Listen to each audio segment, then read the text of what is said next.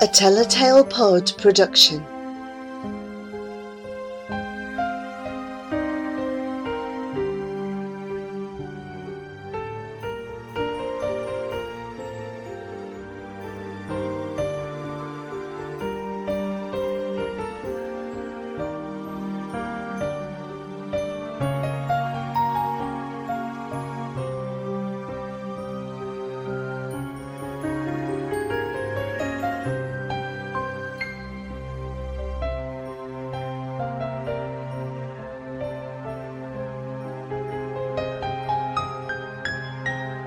Emeka the Pathfinder, Part 2.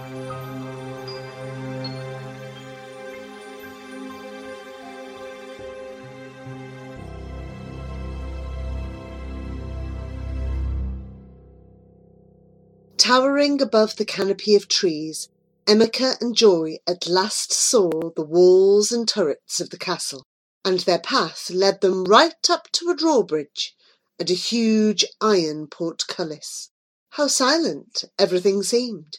There were no watchmen at the gate, no guards on the parapets, just large ravens that hopped along the walls, looking at them with glittering eyes. "Must we enter this place?" asked Joy fearfully.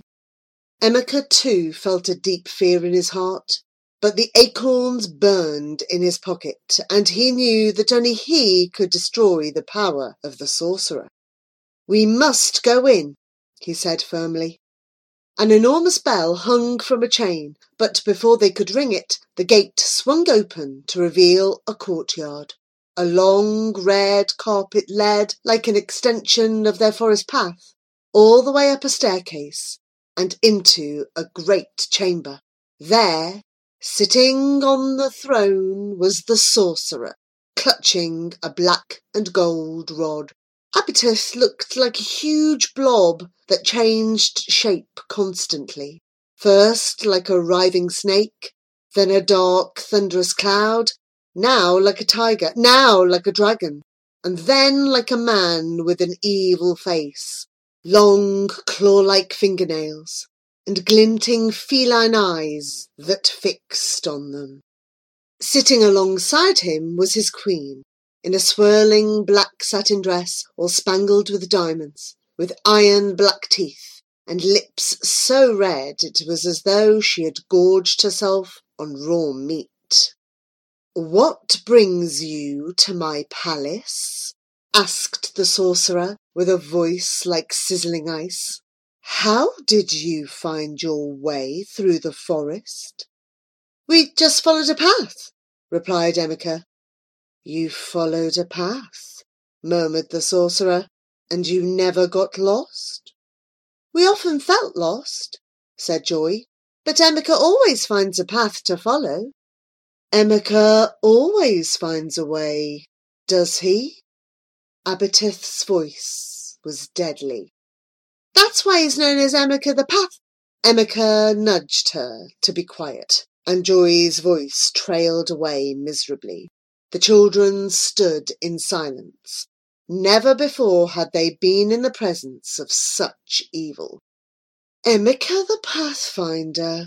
How can a puny little boy like you be a pathfinder?" But then the sorcerer rose to his feet. "If you are a pathfinder, you must be destroyed." He swooped down and struck Emeka 6 times with his black and gold wand, once across his neck, then his right arm, his left arm, his right leg, his left. The 6th stroke pierced his heart. With a dreadful scream, Joy fell to her knees among his severed limbs, and as she saw the light dying in her brother's eyes, he whispered, "Take the acorns." Clutched in one of his hands was the little cloth pouch. Joy secretly thrust it into her pocket before she fainted away. The sorcerer raised his gold and black wand as if to cast a spell over Joy, but the queen intervened. "Give me the girl, Abiteth. You know how much I have longed for a daughter. Let her be mine." He shrugged. Do what you like with her. He scooped up the 6 parts of Emika's body and buried them in the forest where the 6 paths crossed. The head he placed facing north, the feet south, and each arm stretched out, one towards the east and one towards the west. In the very centre, where the 6 paths met, he buried Emika's heart. "Which direction can you take now, Pathfinder?" Apatith exclaimed triumphantly. Joy awoke in the middle of the night. Never had she felt so drowsily comfortable.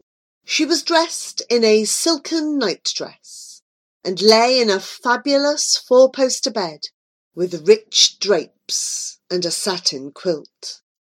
Then she remembered Emika. "My brother is dead!" Grief tore at her heart, and then she rolled over and howled into her goose feather pillow.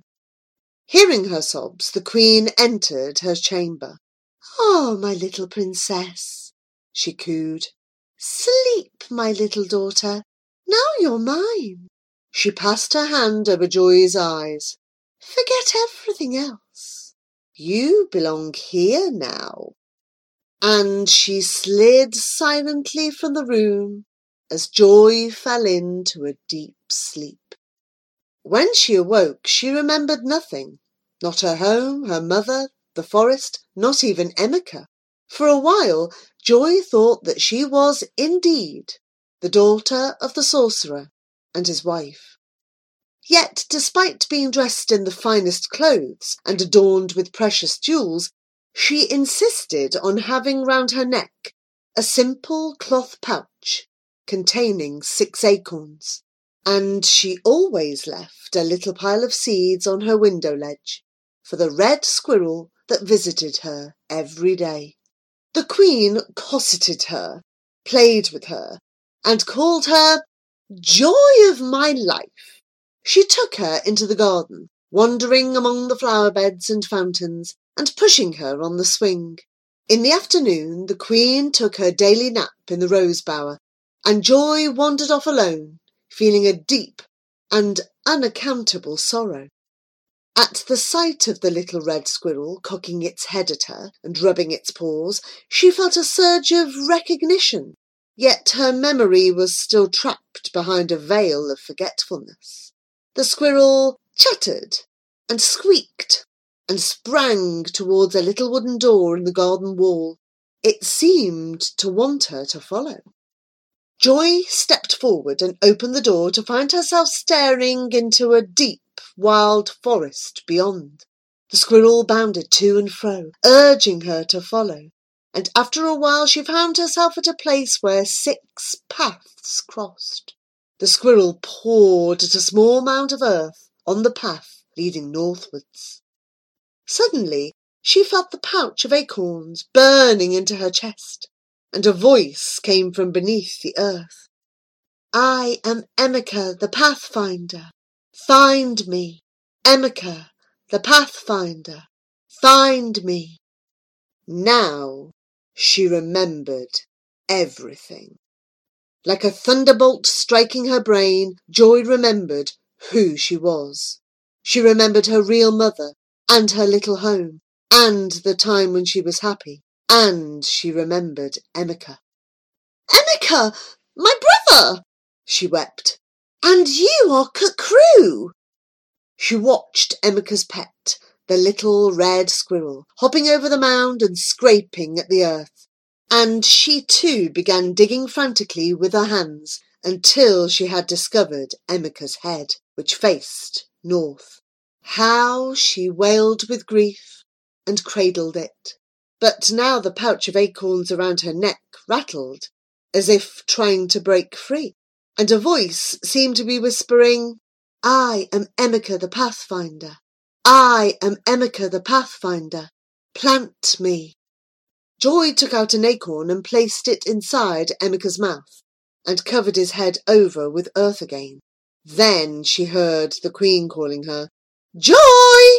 Joy! Where are you?" And hastily she ran back through the gate and into the garden. "Where have you been, my darling daughter?" asked the Queen when she returned. Just planting acorns in the forest. I want to so much see them grow into oaks." The Queen laughed. "Why, you silly little goose, oaks take hundreds of years to grow. You'll never see your acorns become oaks. But off you go, if it makes you happy." Her red mouth opened in a smile, showing her iron black teeth. The next day, while the Queen slept, Joy followed the squirrel into the forest again. They came to the place where the 6 paths crossed, and the squirrel leapt onto another mound of earth, along a path running to the east, and once more she heard the whispering. "I am Emika the Pathfinder. Find me, Emika the Pathfinder. Plant me." She went over to where Kukru was scraping the earth, and, as before, dug with her fingers till she had uncovered an arm. It was Emika's right arm, its hand open and stretching towards the west. She took it up and kissed it, weeping profusely, then placed an acorn in the open hand and covered it over with earth again. Then she turned up the soil to the east and found his left arm. Kissing it tenderly, she placed the 3rd acorn in the outstretched hand, just as she heard the Queen calling for her. "Joy! Joy! Where are you, my darling girl?" The following day, as soon as the Queen fell asleep, Joy again entered the forest. There was the squirrel hopping over another mound of earth and pawing at the soil. Then she heard the whispering. "I am Emika the Pathfinder. Find me. I am Emika the Pathfinder. Plant me." She dug into the earth and found his right leg stretching towards the southwest, and then his left leg pointing towards the southeast. As before, she placed a 4th and 5th acorn between the toes of each foot. There was just 1 acorn left to plant, but again she had to return as the Queen woke and called for her. It was the 4th day. The Queen had settled into her rosy bower for her afternoon nap, and Joy was desperate to set off for the forest, so that Kukru could show her where she should plant her last acorn. The Queen's breathing had become soft and steady, as one asleep, and Joy was about to steal away when the Queen's eyes flew open, and she sat up reproachfully. "Where are you going, my darling daughter?" "Just to the forest, mother, to plant acorns. I do so want to see them grow into oak trees." The Queen embraced her. "I don't yet feel sleepy. Why don't we take a walk in the forest? You can show me where you've planted those acorns of yours." Joy had to think quickly. She had to plant her last acorn, but the Queen took her arm and went towards the small wooden door in the garden wall. "Well, where did you plant them?" she demanded. "This way," said Joy as they walked out into the shady forest, and she led her along a path in the opposite direction. It took them into a deeper and darker part of the forest, and soon the Queen was tugging her gown free of the thicket and giving little gasps of unease at the sounds of rustling and grunts in the undergrowth. "Aren't we there yet?" she demanded impatiently. "Oh dear," sighed Joy. "The forest is so big and everywhere looks the same. I can't remember which path I took and where I buried them. I'm so sorry." Come, my dear. I'm not surprised you can't find them in this wilderness. We'd better go back before we get lost." And the Queen hurriedly tugged Joy around, and they returned to the palace walls. It was still warm and sunny in the garden, and at last the Queen yawned. "We may not have found your acorns, my dear," she murmured, "but the exercise has made me sleepy." She stretched herself out onto a bed of rose petals. "Stay with me while I sleep a little, my child. You are so beloved." So Joy stayed with her, though she was desperate to leave. She soothed her brow and sang a soft lullaby, feeling nothing but dread for this sorcerer's queen, with her blood-red mouth and iron-black teeth, and at last she slept. Joy crept away and sped from the gardens into the forest to see where she should plant her sixth and last acorn. There, at the very point where the 6 paths crossed, was the red squirrel, pawing at a small mound of earth. The last acorn in the pouch around her neck began to burn with such intensity that Joy ripped it off. She scraped away the earth, and there was Emika's heart. "Oh, brother Emika," Joy wept as she planted the last acorn and laid his heart over it. "Dear brother, live!" Then the Queen's voice called to her from the palace. "Beloved daughter, why did you leave me? Where are you?" Joy fled back to the little wooden door and into the garden. I'm here, she cried. "I was only trying to remember where I planted my acorns." That night, when the Queen was preparing Joy for bed, she exclaimed, "Why, my darling daughter, how came you to have such a mark on your chest?" And sure enough, there was a burn, the shape and size of an acorn. "It wasn't there before." The Queen's eyes narrowed to slits, and her red mouth twitched with suspicion. "Oh, it's nothing," laughed Joy. "I had a slight cough. I pressed a hot silver spoon to my chest. Silly me." And giving the Queen a good-night kiss, she slipped into bed. But as soon as the Queen had gone, Joy heard a scratching at her window, and there was Cockeroo, his tail quivering with agitation, rubbing his paws together and giving little jumps. Joy understood his message. "You must leave now. Escape while you can." She climbed out the window and scrambled down the twisted vine onto the grass. Bounding and twirling, Cockeroo led Joy to the wooden door and out into the forest. "Run, run!" the squirrel urged. Meanwhile, the Queen had gone to her husband, the sorcerer. "I fear this child cannot be my daughter after all, the little witch. What shall we do with her?" When Abateth heard that Joy had been planting acorns in the forest, and that she had an acorn burn on her chest, he suddenly understood and shuddered with fear. The power of the Pathfinder had not yet been totally destroyed. "Bring the girl here," he ordered.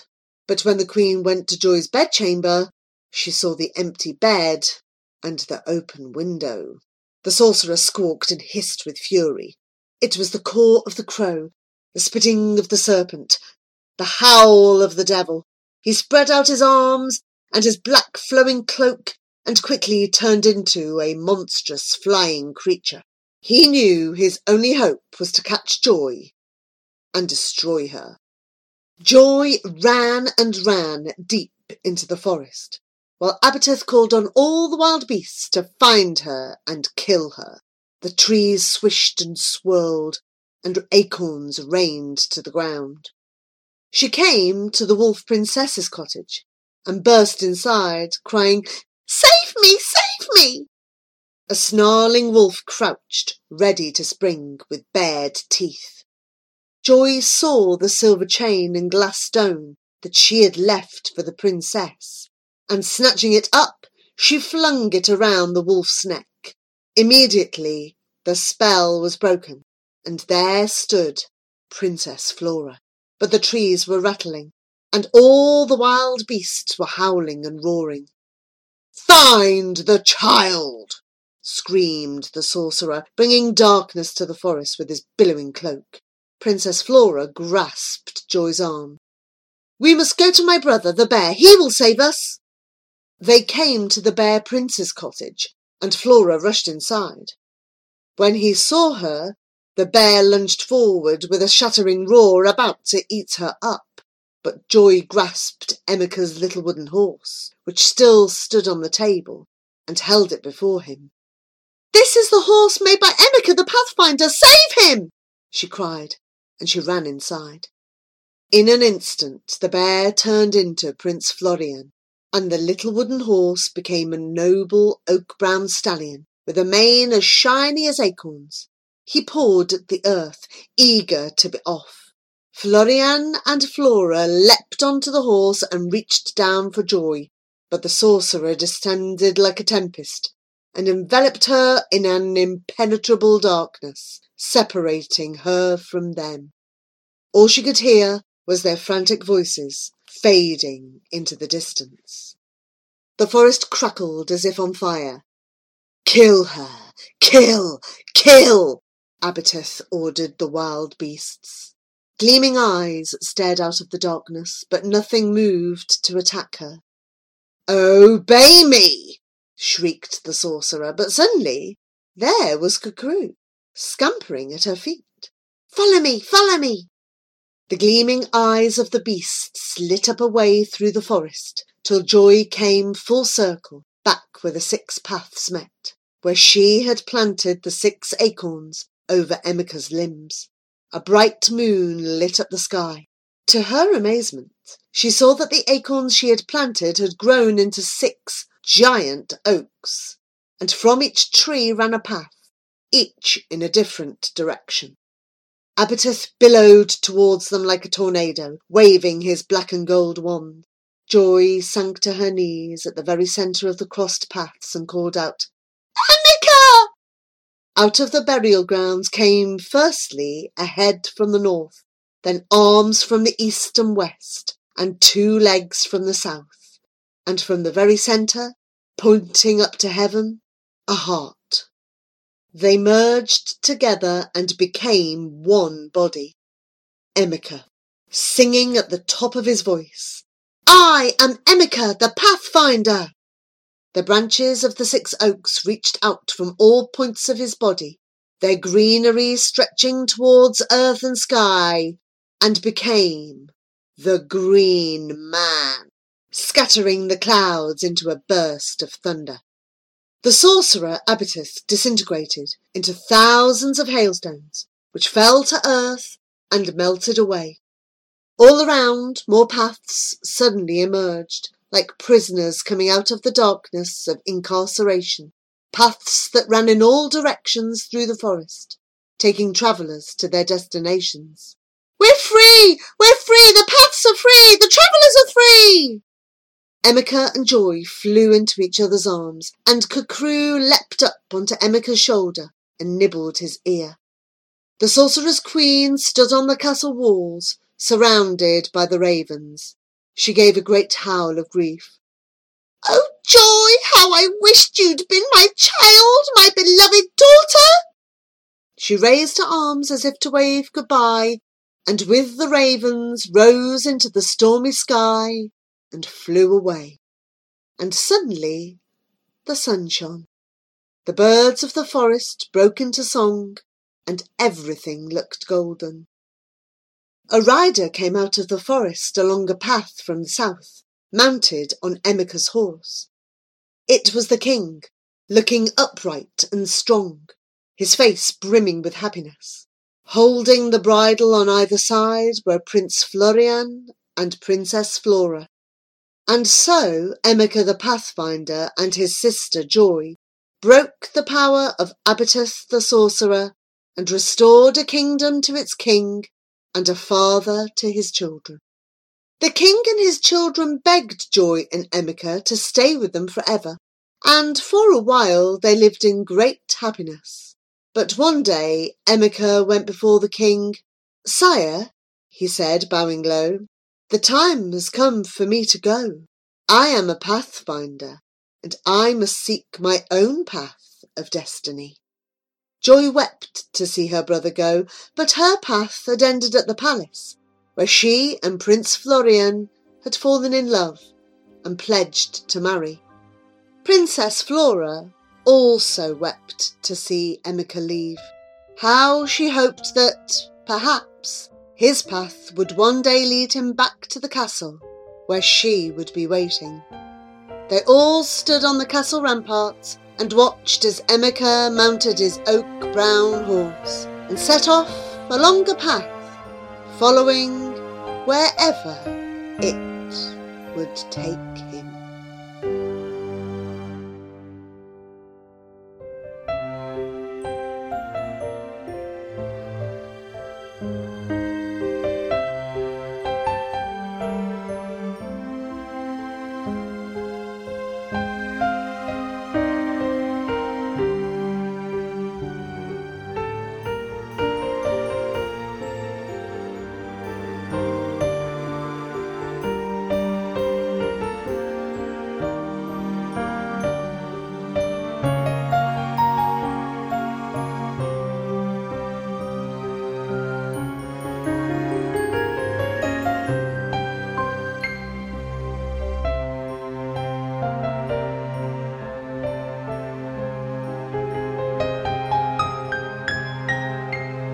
A Telltale Pod production.